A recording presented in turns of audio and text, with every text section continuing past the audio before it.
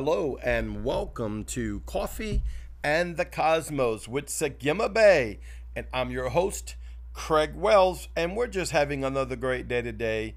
What an incredible time to be alive in the kingdom of God. I know you've been hearing me say that so much because Yahweh has been doing so much. Father, I just honor you. Come on, can we just honor him together right now in the name of Yeshua, wherever you're at throughout the world?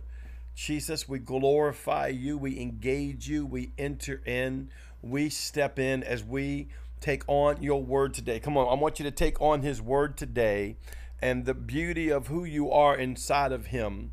The beauty of who you are inside of him. You might be, well, I'm a man, I'm not beauty, I'm handsome, but I'm not talking about your natural realm. I'm not a big flirt. I am talking into your spirit being, the very essence of Elohim that was placed in you, basically not beyond placed in you. That's not even the right way to say it. It is you. It come out of the loins of the Father. It come out of the fullness of who he is. It come out of the very essence of what he is. And I remember watching a show one time, this, I don't know, some kind of scientist that studies the stars, right? And very intelligent man, but blind in his spiritual sight. He could tell you so much about the heavens and so much about the stars, and but he could not understand that we were created. He couldn't deny that something created this uniformity that's made throughout the universes, because he was like, we're all made of the same thing, stardust. He was like, we made of stardust. I mean, come on, but someone made the stardust. He's like, we're made of the same thing that is on planets out in the universes, and we know this because of Yahweh, because we know our God.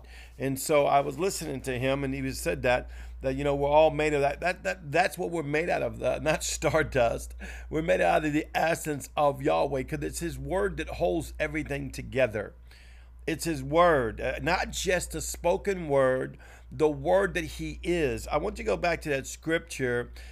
In the beginning was the Word. The Word was with God. I'm reading from John. I'm quoting it, but it's from John, right? Chapter 1. The Word was God and is God.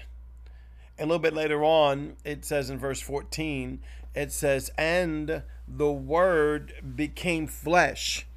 The word became flesh. So we're not talking about just like the Logos word, the written Bible, the Holy Bible of Yahweh, the holy written word of Yahweh, though I know that there's more than just the written Bible, because there's also other books that were written that they took out of the Bible that's just as holy.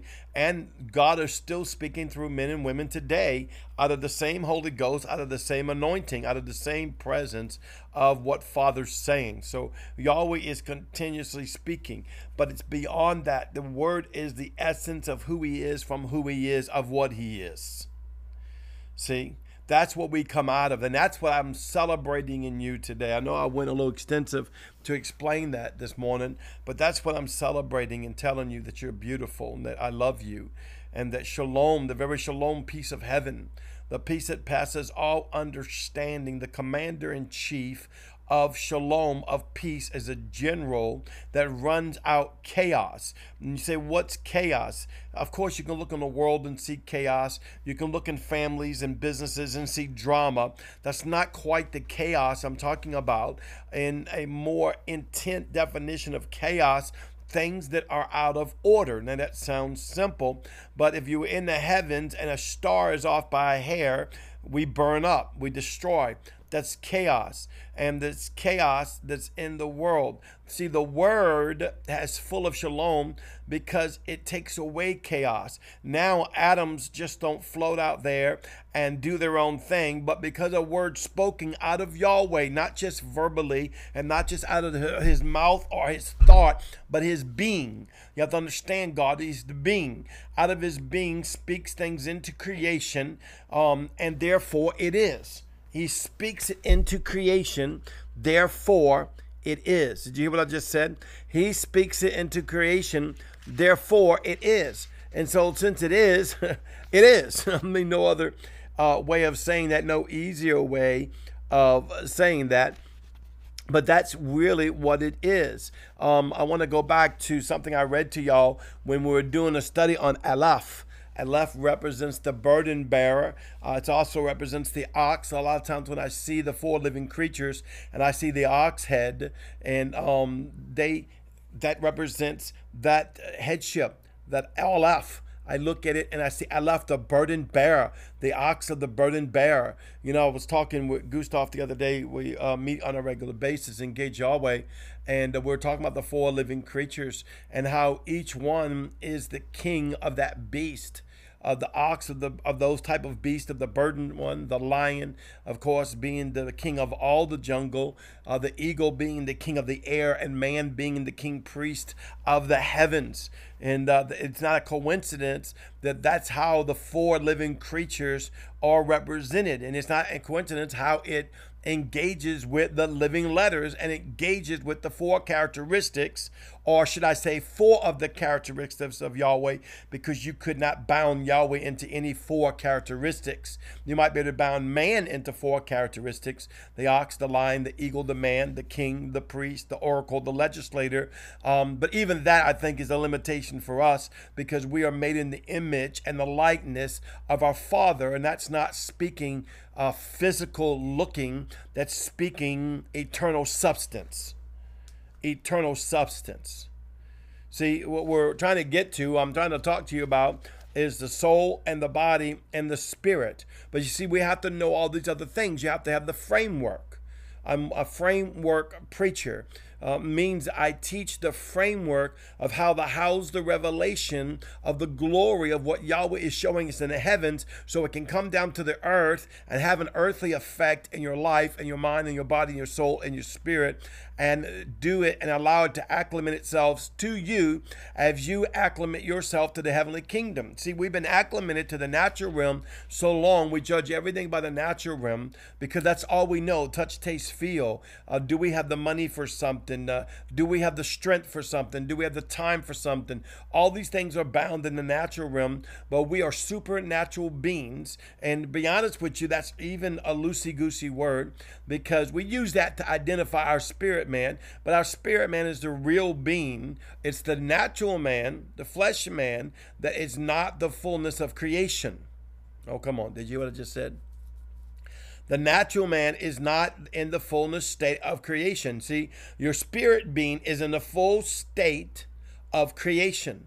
Now, when we get born in the earth, we come out of the full state of creation in our spirit being, and then we step into the natural body, and then we basically take on a lesser state of creation. One that's bound by time, by feelings, by touch, by taste, by life, and by death. Because the spirit man is not bound by life and death, for there is no death in the spirit man. So we step into that, and that's why we got to get born again. Now, if we don't get born again, our soulish man, and even after you get born again, if you don't walk in the spirit realm, and I don't mean just walking around reading your Bible, going Hyundai, Shundai, Coco, and having a cross. These things are important, but that's not what I mean. I'm talking about living out of the next dimension of Yahweh, living out of the higher dimension of Yahweh, living out of the dimension where Yahweh looks and sees and breathes and knows and is and was and shall ever be, and you are that which is that. You are that of the I am, which is the I am. So we are living out of that state of creation. Well, when we're in the natural being, when we come into the natural being, right? We come in here, our spirit man sets into our body. We take upon our soul. Our soul is of the spirit. Our soul does conform to the natural, but it is of the spirit. It will live with you forever.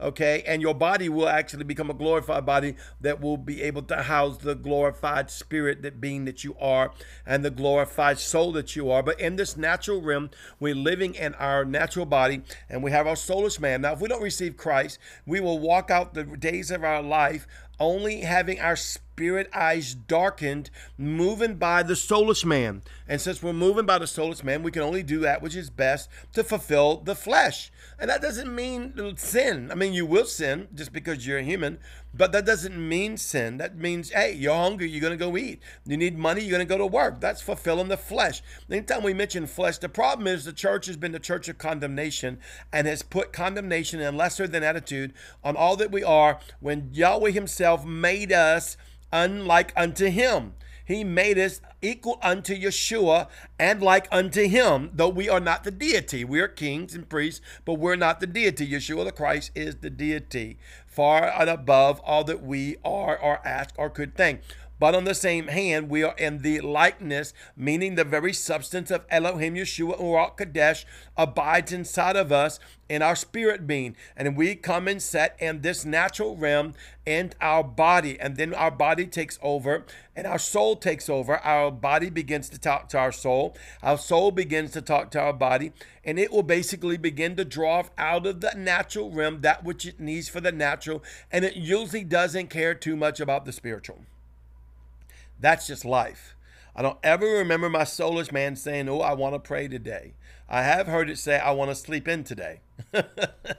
I've never heard my soulish man say, I want to just glorify the Lord. No, it tries to make me king because it knows I'm a king, but it's not identifying and recognizing me as the spirit king that I am. And that is why you have to get your spirit man and your soul and your body in the heavenly realm and in the natural realm completely separated by the bloodlight of Yeshua, Ruach Kadesh, Holy Ghost, and the Yod He Vav He, and then go into the other side of the veil and join them back together, having your body attached to your soul and body sitting under the umbrella, under the covering of your spirit, so you can walk in the bloodlight of Yeshua and rule and reign in this life out of your spirit realm. This is a teaching that I could teach forever. I will do a part 2 for tomorrow. So please tune in for tomorrow. I'm actually going to be preaching it today in church. And hopefully that will get on Patreon in a week or so. Well, once again, don't forget to tell your friends about Coffee in the Cosmos as we are a growing spiritual family joined together. I love every one of you. I know I don't get to see you. Sometimes when I do Zoom, I get to see some of y'all, or y'all get to see me when you're watching my Zoom on my Patreon. I just want to say thank you so much for being part of what Yahweh's doing. I pray exponential growth in your life in the heavenly realm of who you are as a spirit being. I love you. You are so beautiful. I'll see you tomorrow. Shalom.